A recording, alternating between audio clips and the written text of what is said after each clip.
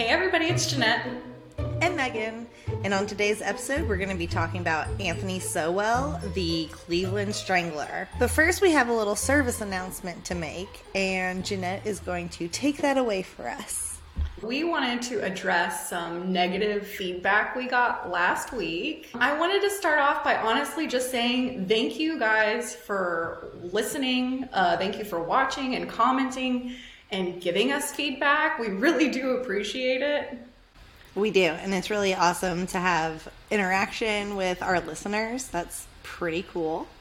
Feedback is always welcome, and it's really how we've learned and grown in the last year. But I also wanted to mention that there's like a difference between like giving someone feedback and constructive criticism versus just criticizing people and name calling. So please remember when you're commenting on ours or anybody's social media to just be courteous and kind. We appreciate your input. So if you do have something to say, please just address it in a helpful way. We have been podcasting for almost a year. Throughout that year, we have made so many adjustments, one being that we niched down to true crime, another being that we got rid of the food of the week segment, because we really do take your feedback into consideration when we're making these podcasts. Yeah, for sure. We are two happy chicks talking about true crime, and honestly, true crime is kind of a dark subject. It's when people do horrible things to other people. Yeah, and we have some pretty bubbly, goofy personalities, so kind of on the different spectrum. So when we're talking about these stories, we may have a drink, you know. We're allowed to do that because we're adults and we're in our own house. So I just wanted to make sure and let it be known that we are not experts. We have specifically told y'all we are not experts and we are not accurate. So I wanted to make sure to remind you of that. We get names wrong, we get dates wrong, we get situations wrong, or we're just going off by things that we've searched on the internet, and y'all know the internet is not 100% accurate, so how could we be accurate? If you come to this podcast, don't take us too seriously, and we get that we're not for everyone. That's 100% for sure. We're more for entertainment. Exactly. We're not the news. Let's just all get along. Let's keep the name calling to a minimum. And if you don't like us, we completely understand. We get that. Thank you for stopping by. So I think we're ready to move on. I think that's all I wanted to say. Anthony Sowell, the Cleveland Strangler. I did a lot of research on this because it was pretty fascinating. This information comes from Shy Boy Troubled Home. Anthony was born and raised in Cleveland, Ohio, and people in the neighborhood remembered the house that Anthony grew up in because it was a really nice house from what it sounds like. It was like a 2-story. It had a great backyard, a nice front yard. And the neighborhood was like an upper middle class neighborhood. Yeah, the neighborhood was nice and it was like a working class neighborhood. But it slowly started to go downhill. But everybody remembered Anthony's house being really nice and they thought he had a pretty okay life. He was being raised by a single mother. Her name is Claudia, and Anthony was one of 7 children. Anthony's grandma also helped with the household, so she wasn't alone. She had some help, but it was still a little tough. Yeah, it was still a little tough. Could you imagine being a single mom with 7 children? She would need help. It'd be really hard. It gets even harder for her because her sister dies, and her sister has 7 children. So no! Yeah, so those 7 children moved into the home. So now she has 14 children? Mm-hmm, and she's stressed. But bless her soul. Who wouldn't be? Because, you know, she's got 14 kids now to take care of. That's a lot of kids. The school describes Anthony growing up, like school personnel or whatever, describes Anthony growing up as being really polite, and he was frail and thin and shy, but he was polite and well-behaved and respectful. So they liked him. They said he wasn't really the one to start a conversation, but if somebody was to talk to him, he would carry on the conversation. But his personality at home paints a completely different picture. He was Really? not this really nice boy. Disclosure, this episode has a lot of, not so much graphic talk, but it has a lot of things that I guess could be triggering to people or sensitive. So if you do not want to listen past this point, I would turn it off. So I don't even know where to start with this. Anthony's cousins, the 7 that moved in, used to get their ass beat. Like, Anthony's mother, Claudia, would have whoever got in trouble, they'd have to strip down naked, and she would tie them to a pole, and she would beat them until they bled. And the cousins say that Anthony and, like, his siblings were never getting hurt like that. It was just the sister's children. But Anthony watched. And they tried to find Claudia to ask her if this story is true, but they could not find her. And there's a set of twins. One of them, Leona Davis, she's the one that has testified in court and everything, but she said that Anthony would do little fucked up shit. Like, he would steal from his grandma and his mom, and then he'd blame it on the cousins, so they would get their ass beat. Oh, so when you said he was watching because he liked watching? Or when I first heard it, I thought he was watching because, like, they were doing it in front of him and he was subject to it. So that's what I thought whenever I was researching, and I didn't even think about what you just said. But yeah, maybe about he him was actually wanting to watch it. Right. Leona testified in court whenever the trial was happening that sexual abuse was taking place in the house, and that Anthony started raping her almost daily when she was 10 years old and he was 11. And then other gentlemen that would come into the house, or like male family members, they would be raping her too. Oh my God, how awful. Yeah, Leona ended up like running away. She has a foundation and she helps survivors for sexual abuse. So at 11 years old, he's, already raping his cousin.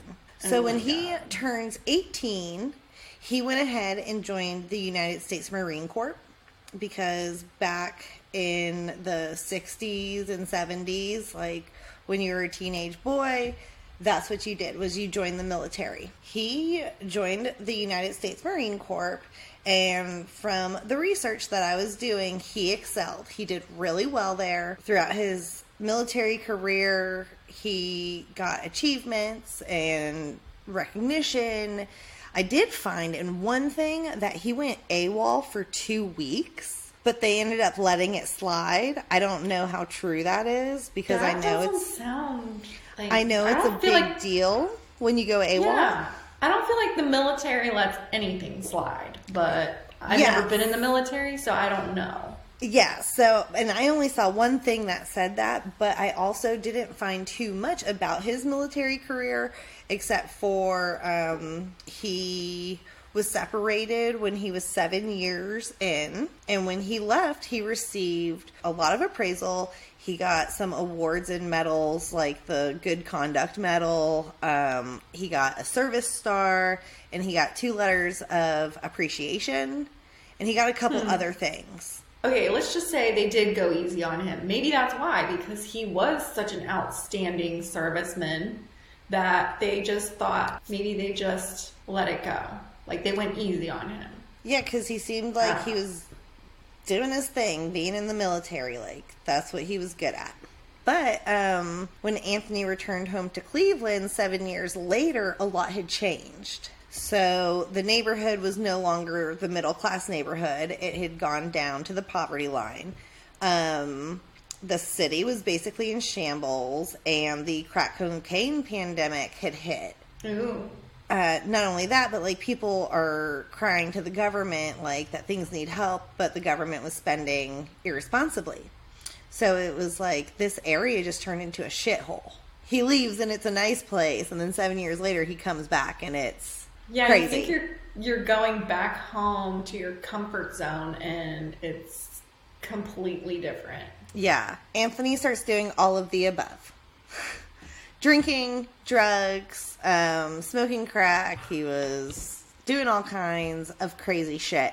And he would take advantage of the women in his area who were addicted to drugs. He'd lure them into his home and be on the premise that, oh yeah, you want to come over to my house, we can kick it, we'll smoke crack and we'll drink and we'll have a good time. And when you're addicted to drugs, that sounds like a good deal, you know? Yeah. So he would lure these women into his freaking home. And one woman in 1989, she was a 30-year-old woman who went to Anthony's home to drink. And she said everything seemed normal until it was not.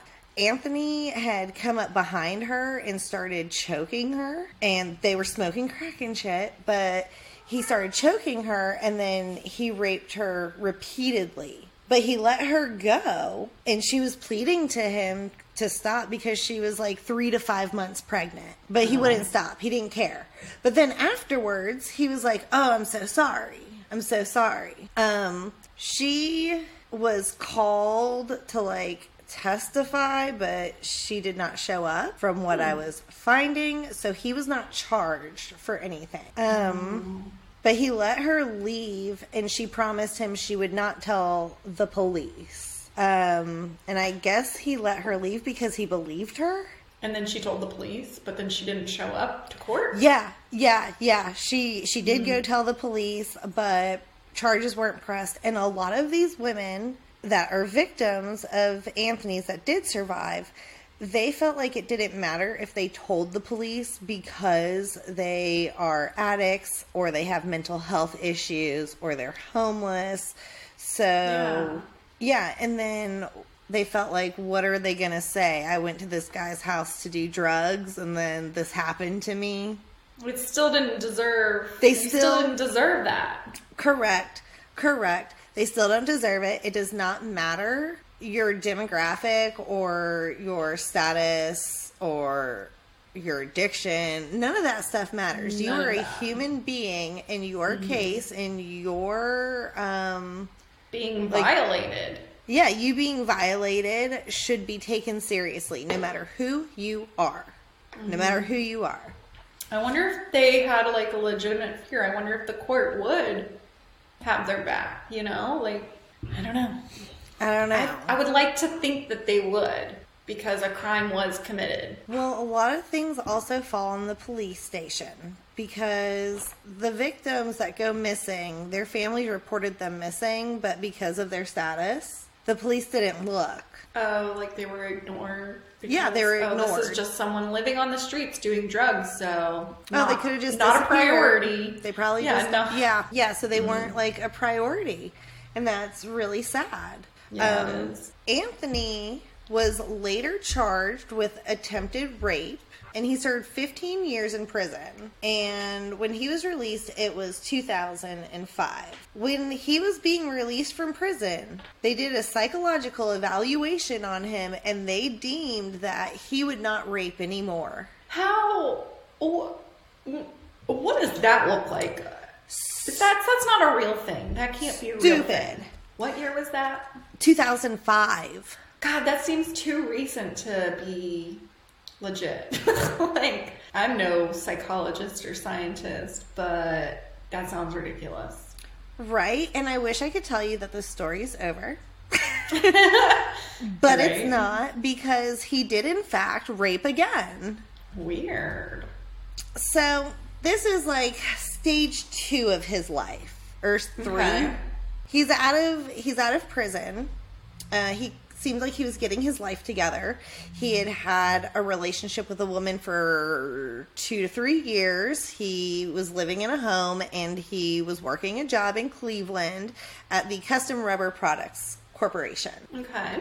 But then things kind of started to fall apart. The employees at the Custom Rubber Products Corporation said that he was a good worker, He was well kept and dressed nice. He was on time. Like, he was what you kind of expect to be out of an employee. Okay. But one day he starts coming in looking disheveled, and then it became like a pattern, and they found out that his girlfriend had left him. Yeah, so they're like, okay, you know, he's going through a really hard time. Yeah, like, give we him a kind of pass. we kind of understand. And since he kind of like in the military, good behavior or whatnot, it's a pass. Until an employee is driving through one of the neighborhoods and he sees Anthony buying crack on the street. So then they start putting things together, like, oh, you know, he's disheveled, he comes in late, he smells like shit, he's smoking crack. Not a good idea, Anthony. The president of the company was like, hey, you can't really represent us, we don't like this, you're not the ideal employee anymore. So then he loses his job. Uh-oh. And all of this starts happening in 2007. And 2007 is like the year that just wrecked his life. It all came crashing down. Okay. He's let go. His girlfriend dumps him. People that live near his home are starting to smell this really disgusting smell. Like, they were complaining to city council that something's going on and that it smells like death. And No. Anthony. Anthony. What are you doing, dude? Oh But my God. Anthony was well liked by the people in the neighborhood. They said they knew he was a crackhead, but he wasn't like your typical crackhead. He still had house parties. He would have barbecues. They would have little functions. Not a typical crackhead, a nice crackhead. Yeah. So Anthony was hosting like cookouts and barbecues, and people would come over and listen to music and drink malt liquor, and I think they would smoke crack too. And then he would have games happening like chess and poker, and I guess his house was like the hangout house. So What a when people great started entertainer. Right. So when people started questioning the stench, he said, oh, that's coming from the sausage shop right by my house. And there just so happened to be a sausage shop. I'm sorry, I'm so immature. Sausage shop. Stop being disrespectful. There was like this sausage place right by Anthony's house. So Interesting. that's what he was blaming it on. And these people believed him. I think it's rude. Like, if you're the owner of the sausage shop, that's offensive, because here you are trying to sell your sausages, and I mean, you're going to get a bad reputation because people are going to think that your sausage shop smells disgusting, and you're going to lose customers. And here's this poor sausage shop owner. Well, I need to say it. Nobody wants I a need to stinky say it. sausage? You said it! Nobody wants a stinky sausage. Nobody. All right, I'm sorry. I'm done with the sausage You're good. jokes. You're good. So, like, the sausage guy is like, what the fuck? And I'm pretty sure he was, like, trying to figure out where the smell was coming from, because everybody was like, it's the sausage place. Yeah, But and it the sausage wasn't. guy's like, it's not me. It's not me. And And they're like, if it's not you, then who is it, sausage guy? And it's this mystery. Yeah, and during the time that the disgusting stinky smells are being put out into the neighborhood, women are going missing left and right. This kind of seems too obvious. So, like, let's not investigate it, right? Because that would be crazy. I feel like not enough people played Clue when they were a kid to put the pieces together. Well, Jeanette, he was really nice and he hosted the block parties. So, this is where we get into more messed up stuff. Vanessa Gay is one of Anthony's victims. Vanessa met Anthony one night when she was trying to get high, and he was telling her, like, that it's his birthday and how nobody wants to hang out with him and how he's lonely. And she's like, well, we can hang out, you know? So she goes to hang out with him, And they were going back to his house to go get high. She said, because she is one of the victims that got away, and she testified, and this is through her testimony of the stuff that I'm saying. But she said that he seemed like a nice guy. He was normal. She didn't see anything wrong with him, or like no red flags or uncomfortability. It helped that people in the neighborhood like knew him and liked him, so she didn't feel like she was in danger, is basically what I'm trying to get from this. But when they got to his house, she said that it smelled so bad. Like, this house smelled so bad, but she didn't say anything to him about it, because, you know, that's rude. And they go to sit down to smoke, and when he lit up the pipe, he inhaled it, and then he punched her in the face. Oh, what? Just like out of nowhere. But Anthony, with his drug and alcohol problems, had like violent rage. But he punched her in the face, and he's like demanding that she takes off all of her clothes, and that if she does not comply with him, like, he's gonna kill her. And he was telling her all this horrible stuff that he was going to do to her. And he repeatedly raped and beat her until the following morning. What? It was like an ongoing thing all night. Like, this poor girl. Really, really, really awful stuff that he was doing to her. And then that morning, he just laid down next to her and acted as if nothing happened. Like, oh, you know, I'm so sorry. I'm going through a lot right now. So you can understand, you know, how this would be really hard. And like, he's apologizing to her. And she's just like, yeah. So her instincts kick in. And she's like, oh, I totally understand. I understand. Like, yeah, I get it.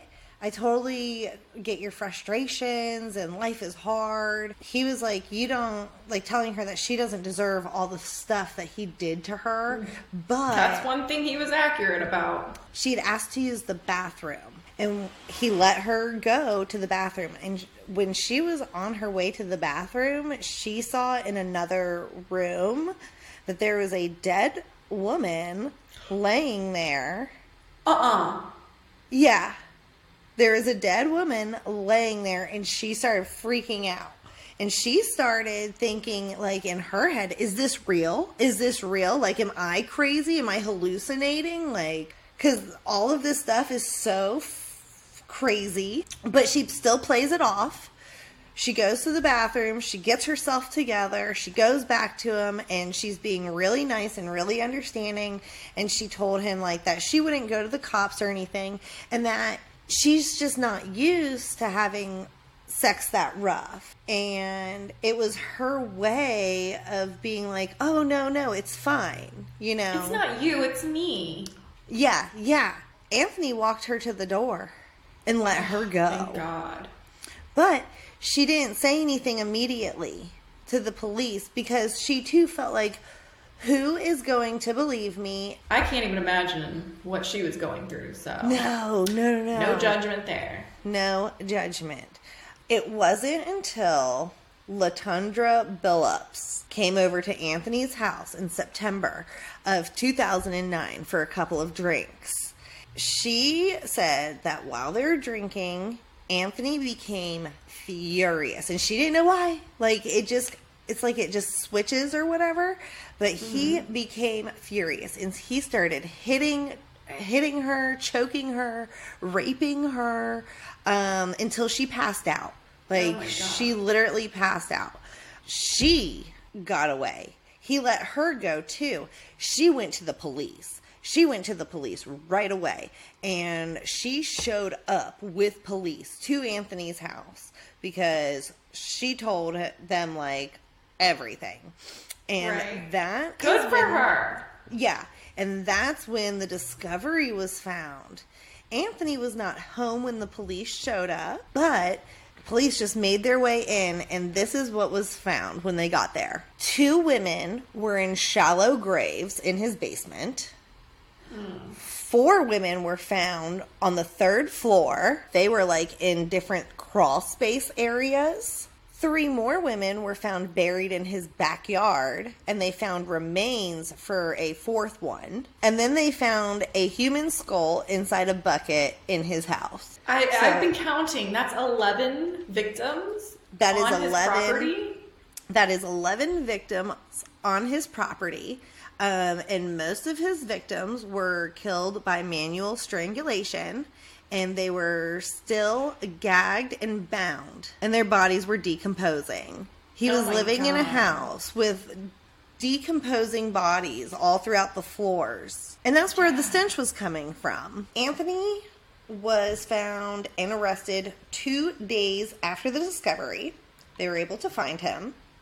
He was charged with 11 counts of aggravated murder, 74 counts of rape, kidnapping, tampering with evidence, and abuse of a corpse. So he had all these freaking charges. And he was trying to plea for the insanity plea, but later dropped it down to not guilty. You have 11 dead bodies found in your house.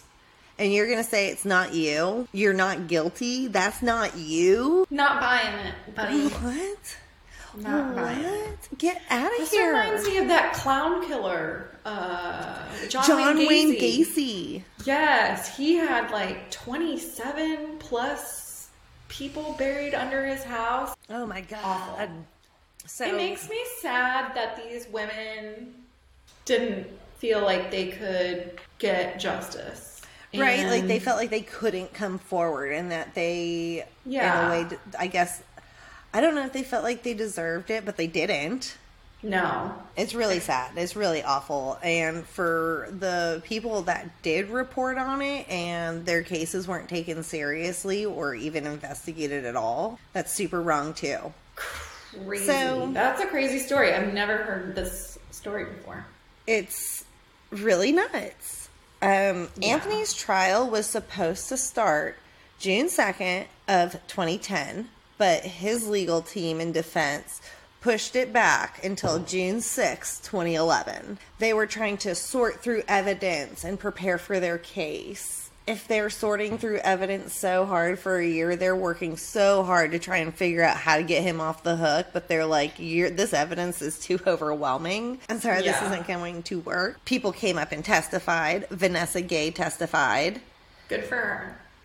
Anthony's cousin Leona, she testified, and I'm pretty sure a few other people did as well. The jury found Anthony guilty of everything except for 2 counts brought against him, and it was unanimous to sentence him to death. Okay, we'll take it. I want to know the 2 counts. Like, what did they not? Don't know. I have no idea. I mean, at that point, might as well just give him all, right? But everyone did agree that he should die. So... Oh, he got the death penalty? Yeah, whenever I was watching the trial, right when they give him the verdict, he starts crying. Like, he's so sad and disappointed. You weren't crying and disappointing when you took the 11 women's lives, and you weren't crying and disappointed whenever you abused the other women that got away. So I'm glad he received that, but he never made it to his death sentence. Why? Did he just die naturally in jail? Yeah, he ended up getting a terminal illness. I also couldn't find out what the illness was because I was pretty curious to know. He had his terminal illness. I think he only made it to his early 60s. And he died February 8th in Franklin Memorial, receiving end-of-life care. And his victims, I did want to go over the list real fast, the names of his victims. There is 11 of them that we know of and that the police know of. Crystal Dozier, 38. Tishana Culver, 33. LaShonda Long, 24. Tony Carmichael, 53. Michelle Mason, 45. Kim Smith, 44. Nancy Cobbs, 44. Amelda Hunter, 47. Janice Webb, 48. Talisha Fortson, 31. And Diane Turner, 48. Those are his victims. But I thought this case was wild. I'd never heard of it. Yeah. Well, that was another dark, terrible, awful story. Yes, it was. We also hope you had a wonderful holiday, spending time with your friends, family, and loved ones. We'll see you next week. Yeah. Bye. Love you. Bye.